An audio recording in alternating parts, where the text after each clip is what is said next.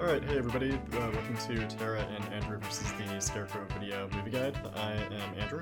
I'm Tara. And this is part 22 of our 3,726 part series wherein we randomly select a movie from the Scarecrow Video Movie Guide, watch it, do a little research on it, and then tell you what we thought about the movie and what we learned. So in our last episode, we watched The Last Temptation of Christ by Martin Scorsese. He makes the best fucking films. Best fucking films. Well, and so I would like to officially upgrade my rating to a don't not watch. Sometimes I think I have to really sit and think about a movie for a while before I can really gather my thoughts and my feelings about it. And for me, this was one of those. I knew I liked it immediately, but I just didn't know how much it was going to stick with me. Even to the point where the next day I woke up thinking about the movie. I mean, that is as good a reason to upgrade it as any, although we are going to have to run that past the board to see if we can get approval on that, so it's pending upgrade in the rating. Hey, Katz, what do you think? Katz, associate producers, Colin and Stanley. What do you think? Stanley shook his head, I don't know. Oh. Well, we'll figure this out later. Yeah. This is kind of like, people don't want to know how the sausage is made with the podcast, so it's... Like a couple of weeks ago, I was thinking, well, maybe we should watch the movies twice to give ourselves time to process the movie before we record anything. And then we watched Down with Love, and I was like, oh, no, that's a real bad idea. I could not sit through this more than once. Yeah, exactly. So, The Last Temptation of Christ is definitely one of the movies where I think we could have done 2 watches before recording. Yeah, I mean, you're getting our raw, immediate, unfiltered opinions, for better or for worse, so... Yeah. Deal with it, I guess. I don't know. Or please deal with it. Please don't stop listening to the podcast. We need all 4 of our listeners to keep listening just to motivate us. So this week it is Andrew's turn to randomly select a movie from the Scarecrow Video Movie Guide. So please close your eyes and prepare. Okay. Stop. Okay. You've selected The Junkman. That doesn't sound like it's going to be nearly as good as The Last Temptation of Christ. I'm just going to say up front. Alright, here is how they categorize it. Bang! Action. Vroom! Chases and races. Okay. Well, so be it. Directed by H.B. Halicki. Director/writer/producer/stuntman Halicki stars as a fantasy version of himself. A stunt-driving movie mogul chased through the back roads of Southern California by assassins.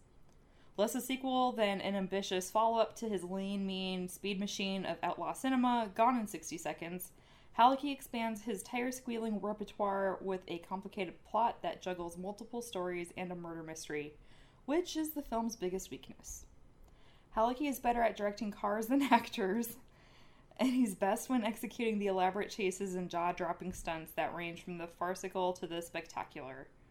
The film never recovers from the adrenaline rush of the first act, but Stone, as Halicki's easygoing publicist, and Axton, as his easygoing self, help keep the sliver of a story rolling. For all the spectacular wrecks and twisted metal, the 150 cars destroyed put him in the Guinness Book of World Records. Halicki is the rare action director who takes pains to show his bystanders emerging unscathed as the film roars on. The sound remix is terrific, and the new score unmemorable, but energetic and appropriate to the material. That doesn't sound awful. No, we've seen worse. Theoretically, we've seen worse. Theoretically. We've read movie descriptions in this book and already thought it was going to be a worse movie. A sense of foreboding. We'll see. Yeah. So we will be back shortly after watching The Junkman and roll that beautiful bean footage.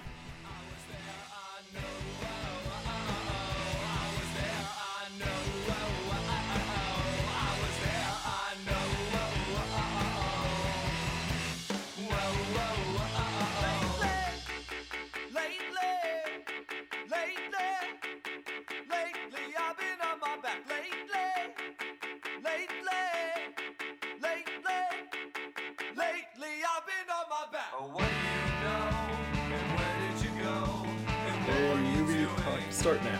Movie talk start now. Okay. We're back. We're back. Don't sound so enthusiastic. I'm happy about being back. I'm happy about being on the other side. God, I wonder wonder what we might have possibly thought about this movie. Shit. Might have tipped our hand a little early, but yeah. So we're gonna give our pre-spoiler rating here on the scale of don't watch, maybe don't watch, maybe watch, and don't not watch. On the count of 3, we will tell you our ratings. You have a rating in mind, right? Oh yeah, you. I've got a rating. Yes. So, 1, 2, 3. Don't watch. Yeah, we just reread the blurb from the guide because it's been over a week since we read it originally, and they were much kinder to this movie than I think either of us are about to be. Yeah. It's so let's we're gonna be doing a lot of shit talking here very quickly and sighing. Well, I think we got a lot of our sighing out of the way when we were watching it. Yeah. But let's talk about what we did like real briefly because it is gonna be brief. It's gonna be super brief. There's a pig in it, so yep. I like that. I like pigs, so yep. that part was pretty okay. The end credits were very awkward. Yes, the end credits. We were fascinated by. Yeah, the end credits are very fascinating because I think there's a lot of cars in this movie. It's a very car-heavy movie, as you may have gleaned from the blurb in the book when we read it a few minutes ago. And so the end credits is this sort of proto-industrial kind of... Well, it's kind of like, those pictures you see of cars with, like, hot chicks posing with them. Yes. It's like that. And then some of the actors from the movie. But it's not a still photo. Right. It looks like it's that prank that people pull sometimes where you say, oh, like, I'm going to take a picture of us. And then you just have the person staring awkwardly with a fixed expression on their face. And so it's several shots of that, of the people who are in the movie sitting in cars looking awkwardly while this weird music, techno-y kind of... Yeah, we're gonna... Okay. Yeah. That's pretty close. Yeah. That's a pretty close approximation. Probably would have been more entertaining if someone was just going... Yeah, possibly. I think it would have been an improvement. It would have been cheaper personally. for them, I think, to have done that. Save some money. But so the whole movie is available on YouTube, and we obviously do not recommend watching the whole movie, but we do recommend watching the credits because it's bizarre. So we will link to that in the show notes. The opening credits are also kind of bizarre in a very different way. Yeah. Okay. So let's talk about that. So we rented the DVD from Scarecrow, like we do.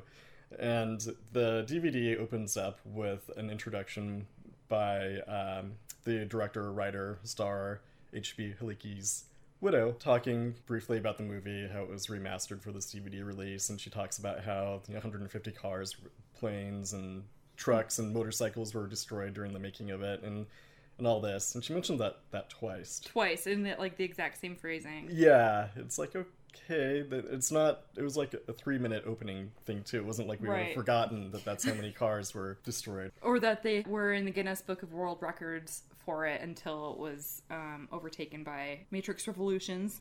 And she talks about how it also showcases his collection of toys. 200,000 toys, I think she said. Well, and cars. He had a crazy amount of cars, too. And so much so that he had this warehouse that's the size of a football field.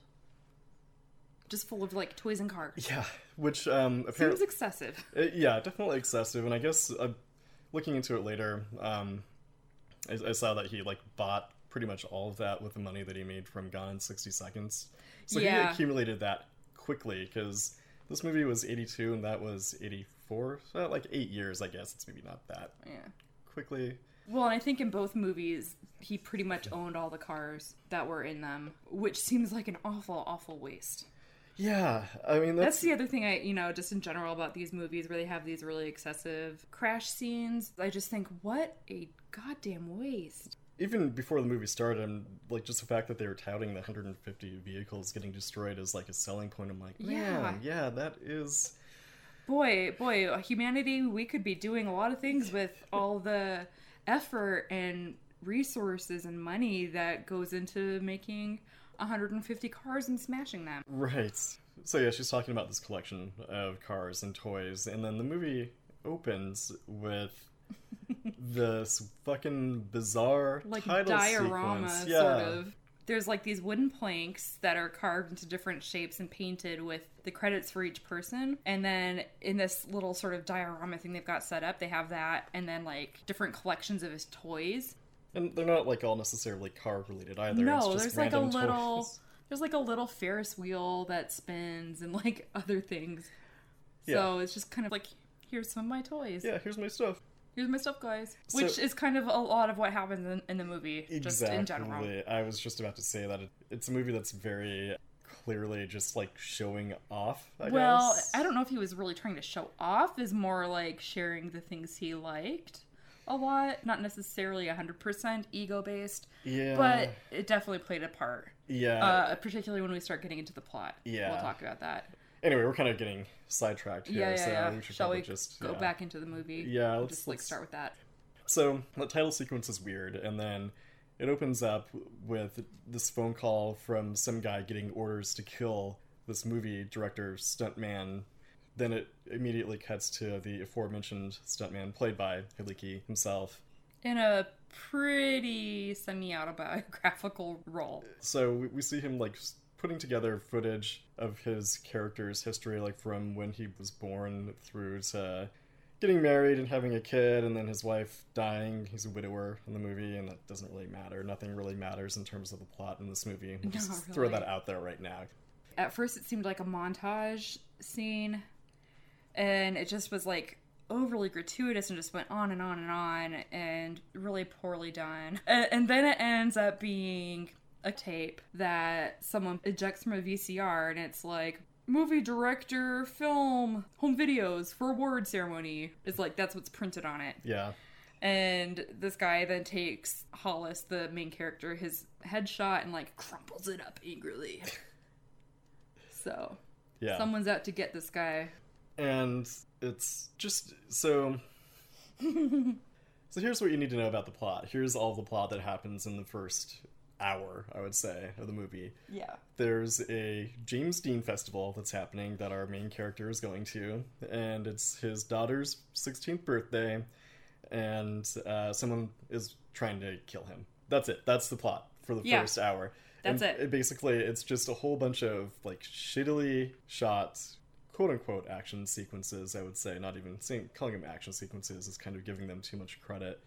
Kind of mediocre car chases, and then interspersed with all these shots of the people that are going to the festival being interviewed by news shows or whatever, and then showing them getting into accidents as these assassins are chasing after Hollis. These awful assassins that are just like, oh, I'm just gonna kill anybody that's going to this festival. Yeah. And one of them's gonna end up being the guy we're trying to kill. They set out with a very clearly defined goal, and then that immediately goes out the window, and they're just like, well, we'll just fucking kill. That's what we gotta do. Well, I have to say, even before we got to the point of them starting to kill, I was suspicious of this band of criminals. Like, they're in a room hatching the plot, like, oh, this is what we're gonna do. And the guy who's directing this whole plot to kill Hollis is pointing at everything with a fucking candy bar. Yeah, $100,000. $100,000 candy bar. Very it was shoestring so weird. budget. So that's literally an hour of the movie. Yeah, and just like add in some super awful stereotypical depictions of like both French people and Mexican people, just for fun, I guess. You know, because it's hilarious to have people be stereotypes. Yeah, and to a small extent, like rednecks also, because there's the guy definitely. with the pig. And bizarrely, an Amish family in a horse and carriage. There's so much weird shit in this movie. They were throwing everything at the wall and just hoping that something would stick. And it's just bad.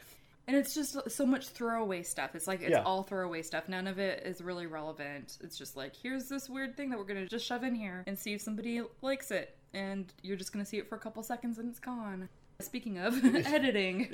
Yeah, the editing is just constantly cutting from one scene to another. Like, each scene is maybe a couple of seconds long. It feels very unfocused and just cutting back and forth between scenes in a way that does not need to be done. So earlier in the movie, we went, right at the start, we were talking about that video and the faceless killer who's crumpling the headshot of Hollis. In the background there of the scene, there are several newspapers strewn about. And one of them has a story on it where it says Warner Layton named editor of the year. By the way, that was actually the editor of this movie, The Junkman. I'm not sure that he really deserved editor of the year. Yeah. Unless you're considering good editing as like, oh, you can fit a whole bunch of scenes in a movie. Yeah. Most editing. If you want to give him the award for most editing. Most cuts. Yeah. Then A+. Get him that trophy or whatever award you would get for that. But Pair of scissors. yeah. And tape. That's what I'm going to give him. Yeah. Okay. Let's find out if he's still alive and just mail that to him. And end up going to jail for being some like really weird threat. Here's your award. Editor of the year. We got you that award finally.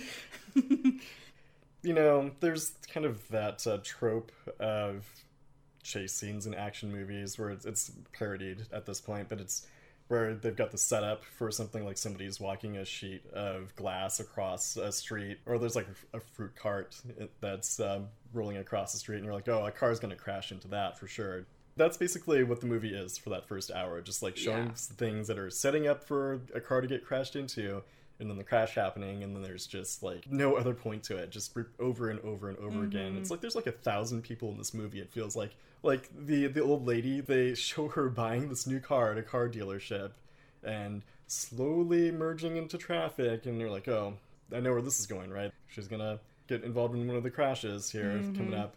And then there's like a couple other scenes of her slowly driving. You're like, just, when are they gonna get to the fireworks factory with this shit? And then like maybe 10 minutes later, they follow through on that by showing Hollis crashing into her car, tearing it in half basically. And it's like, just, I don't know, it just defies all logical, coherent storytelling.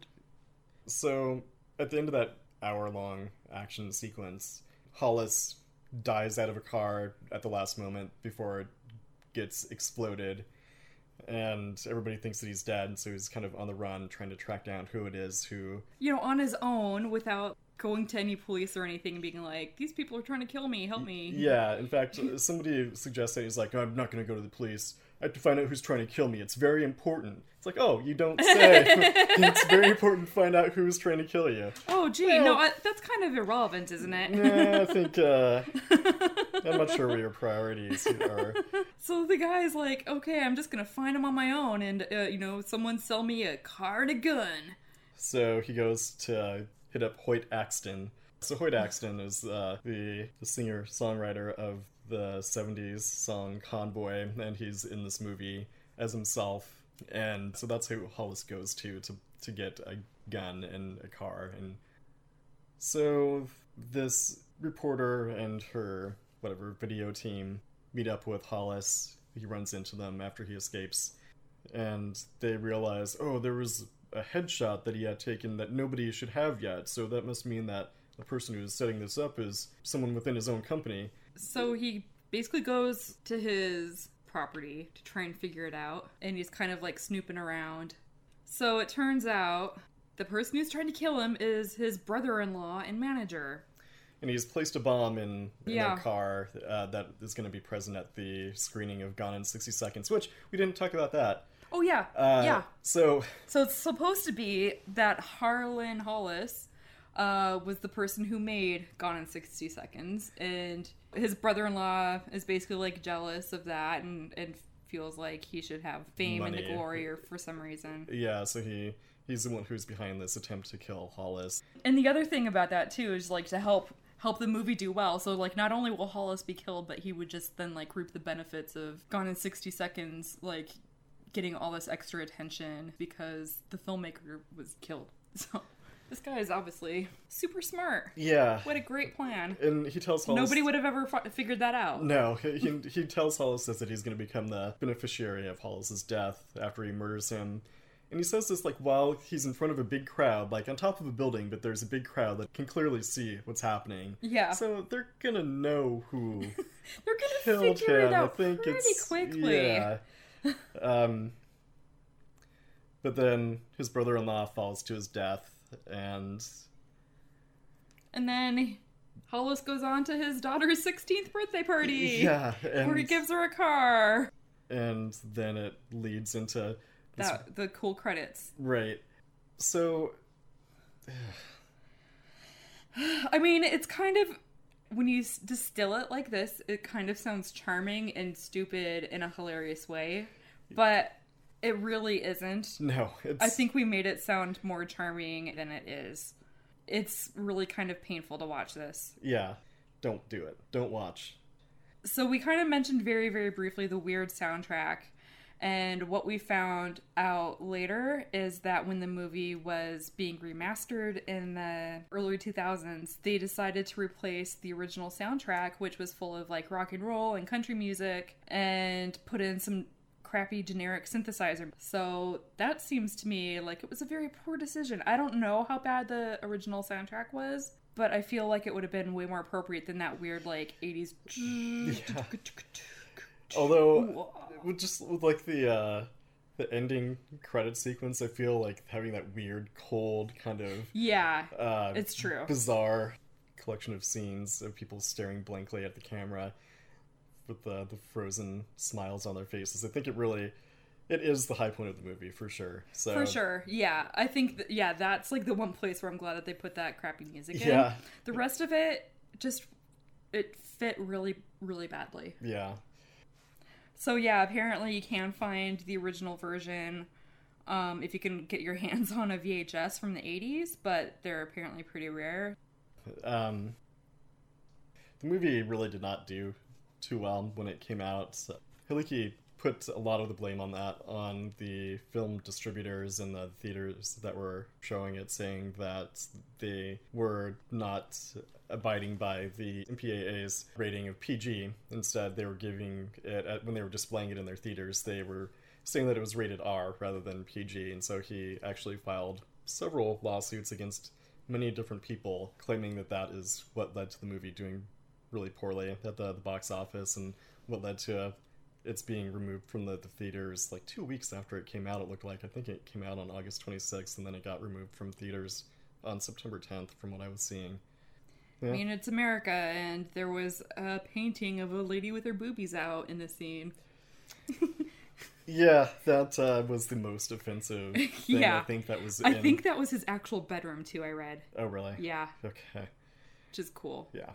So, there was a reviewer who referenced violent language in their review of the movie, and that was edited out prior to the movie's release, but the reviewer saw, I guess, an early cut of it, and so Halicki was filing a lawsuit against that reviewer because he said that the review led to people staying away from the movie, and then the whole issue with movie theaters displaying the wrong MPAA rating also caused him to file lawsuits. He was very lawsuit happy around the release of this movie, from what it sounded like. So I think we kind of mentioned it seemed like he was really part of why he made this movie was to really kind of show off all of his stuff. So he had apparently the world's largest toy automobile collection, which sat around untouched largely for a few years after his death. Then finally in the early 90s, the whole lot had to be auctioned off due to litigation. Yeah, or at least almost all of it. I was trying to find out like what caused that. What litigation was. Yeah. At first I thought it was this whole issue with the ratings and with the failure of the movie, but it didn't seem like that right. was It didn't seem connected at all. I couldn't find anything really on that. For sure. So there's that, and then the fact that a lot of his actual properties and vehicles and everything were used in the movie. And then, as we mentioned, this is, for the most part, I think the first part of the movie where it's showing this guy who owns a junkyard and then, like, ends up making these movies and somehow gains success. That stuff is real about Halicki. That is all legit taken from his life, but we thought it was kind of like a weird ego trip to make the plot of his movie being that someone's trying to kill him. Yeah. Like, what a weird choice to make. Yeah, I mean, it seems really kind of egomaniacal to an extent. But also, there's something weird about that whole setup that I kind of like. Yeah, and it is kind of like a fantasy version of himself, to a degree, like being embroiled in this murder mystery and then, like, going out and finding who it is and so I mean, the concept is clever. It's just done so poorly. You're just like, ugh. And one thing that I thought was interesting was that when they're shooting the car chase scene early on in the movie, that actually was for a stunt that was done in his next movie that he made. So kind of integrating previous and future movies into the storyline of this movie that he was making. That's really kind of cool. Just poorly executed. Unfortunate that it was done so badly. Yeah. So something I thought was really kind of amusing is that the U.S. theatrical movie posters announced that there was going to be a novelization of this movie. Yeah, how was that going to work? I have no idea how they were going to fill a whole novel with story from this movie. Yeah. Unless they're like gonna super get into his backstory and like his whole life leading up to this point. Or maybe they're gonna go into all those like millions of people we see for a half a second and like give us all their backstories. Everybody, like 2-page chapters. And then there's some French people and they're wearing berets and they're driving slowly. And they have scarves on and little striped shirts and they go, oh. Yeah. That's literally pretty much how they were shown in the movie. Yeah. Yeah, so don't watch The Junkman. Probably don't watch The Junkman. Maybe watch the end credits just to see that awkward footage, but... Yeah, definitely do watch the end credits. Like I said, I will link to the version of what I found on YouTube. Put it in our show notes. Yeah, I queued up to the credit sequence so you can see just that part. And that's like, you need to see, really. Thumbs down. With regret. Always with regret. Yes. I do feel bad. Like, when we... Well, definitely. For the most part, people are making movies hoping for the best, you know? Yeah, everybody's intentions are good going into a movie. For the most part. Makes me a little sad when I come in and trash someone's once baby. Right. And just knowing how many people work on a movie to put it together. Right. It's just like, sorry, you've got to know when you're working on a bad movie that it's a bad movie. Like, apparently not necessarily. Well, you're thinking about Tommy Wiseau. A little bit. Yeah. You don't always know it's going to be a bad movie. I think that's a special exception to I mean, the people that are like closely involved with like the movie may not have an idea if they're too close to it, but like the people that are key grip on a movie, they probably know that a movie's going to be shit. Just like, I need money, so I'm going to do this shitty movie, I guess. Like we all do. We all do things for money. Yeah. Because we got to. So, 20 degrees. Werner's Soda ginger ale. It's really, let's just talk. It's real good. It's yeah, refreshing. Quenching. You know, we came down pretty harshly on it because of that first hour where it's just car crashes and stuff. And we should say that we are not averse to watching car crashes or people, you know, doing dumb stuff. We spend a shameful amount of time, I would say, watching Fail Army videos on YouTube. We like seeing stuff blowing up and cars crashing into things and whatever. Yeah, we're not snobs who are turning our nose up, just to make that clear. By no means. Like, we're not claiming superiority. No, this should have been right up our alley, but it was not. What I was kind of saying is the guy seems to have been around in the wrong time period. Like, if he was around now, he could just be putting things up on a YouTube channel, you know, like just making different crash scenes and you know, that's clearly what he wanted to do, is like have these crash scenes and show that. Yeah. And the plot seemed to be fairly secondary. It's just like something he had to do in order to get all these crash scenes on film. Right. And in front of audiences. Yeah. So at this time, I would like to say thank you to the terrific band Boat for allowing us to use their song Lately off the album Setting the Paces. Thank you, Boat. Thank you, Boat.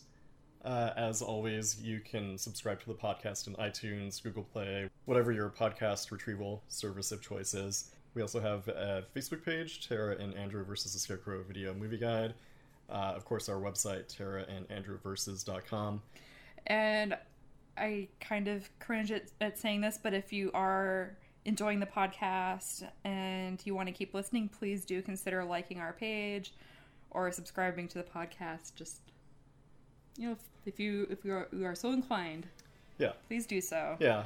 If you have any feedback or if you want to talk to us about the movies that we've discussed, you can always email us at taraandandrewversus@gmail.com. So with all that being said, I think we're going to wrap it up for this week's episode. Catch you later, potato hags. Catch you later, potato hags.